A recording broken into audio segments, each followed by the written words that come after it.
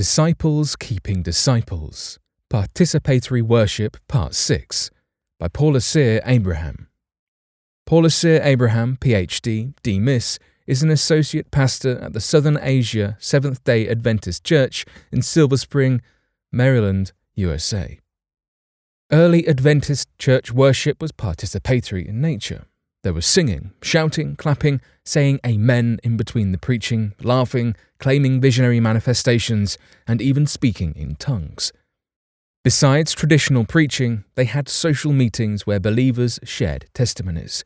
Music was part of worship, though views on using different instruments varied among those of different generations.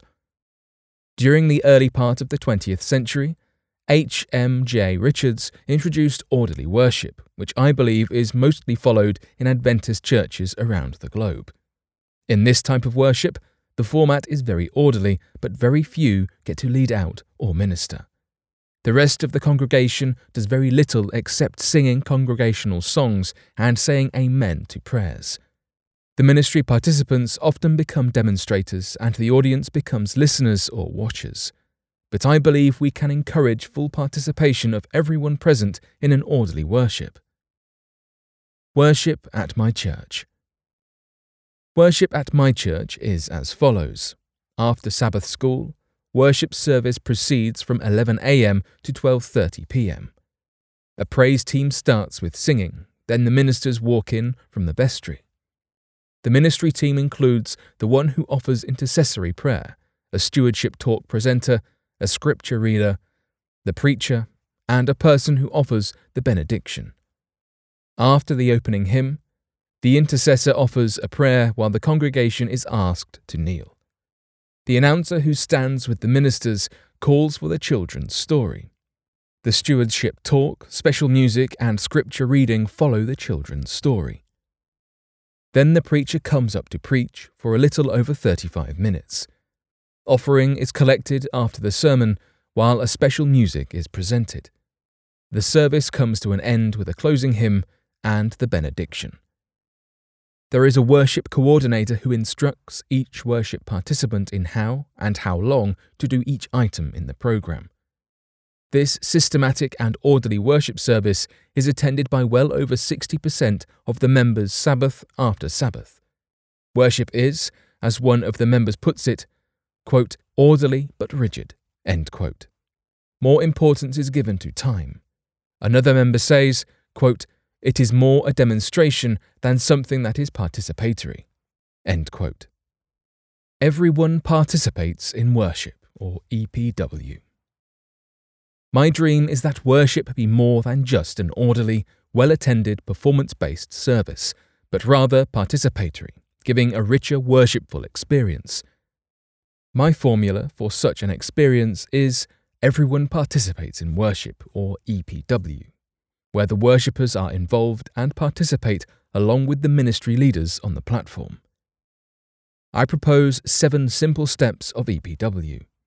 I introduced these steps in my own church, and we as a church adapted them to make a successful and vibrant participatory worship. 1. Everyone participates in singing. The plan is to encourage everyone as much as possible to sing, praise, and worship. The music leader or praise team leader will choose familiar songs or hymns that elevate worship. Through persuasion and motivation, the leader will engage the congregation to sing with him or her. The congregation will be requested to rise and sing along with the team for 2 out of 5 songs that are sung. The implementation effect is to take the musical element from performance-based praise to a fully immersive state of praise and worship, where everyone present will feel included and worship together. 2. Everyone participates in prayer. The plan is to provide the opportunity for everyone to pray during the divine service hour, rather than having only the ministry leader praying from the pulpit. Twice a month, the intercessor will announce an important need of the community, state, nation, church, or families, and request that the congregation divide themselves into 2s or 3s to engage in intense prayer for about 7 to 10 minutes. Before the prayer, they may share their special needs so they may pray for one another. The prayer session will be brought to an end with a sung chorus and blessing from the pulpit. And also, once or twice a month, the intercessor can lead the entire congregation in offering 3 minutes of silent prayer as they kneel before he or she offers the intercessory prayer. 3. Everyone participates in reading. The assigned scripture reader will engage the congregation to read the scripture responsively. The scripture reader will ask the congregation to stand, open their Bibles, even on devices, engage in responsive reading, and conclude with a blessing. Or the leader can request the entire congregation to read the scripture together in unison. 4. Everyone participates in sharing stories. During the meet and greet time of the service, the pastor will request that members turn to someone other than a family member or friend and ask a specific question to begin a conversation. The pastor will suggest a question or query, which may be, tell me about your week, tell me about your hobby, what is your favourite dish, what tools do you use to help you in your spiritual journey, etc. This provides an opportunity to share stories with fellow believers so they become acquainted and grow closer to each other to worship the Lord together in unity. 5. Everyone participates in teaching and preaching. Opportunities will be provided for the elders, deacons, deaconesses, lay leaders, young adults, youth, and even children to teach and preach periodically. By doing so, the pastor equips the laity to take a leading role in worship. 6. Everyone participates in giving. Recently, my church designed a special offering kit in the form of a pouch on which is written, "My special gift to the Lord." This pouch was given to everyone, including children, to participate in giving to the Lord. No one returns the pouch empty. Everyone gives. 7.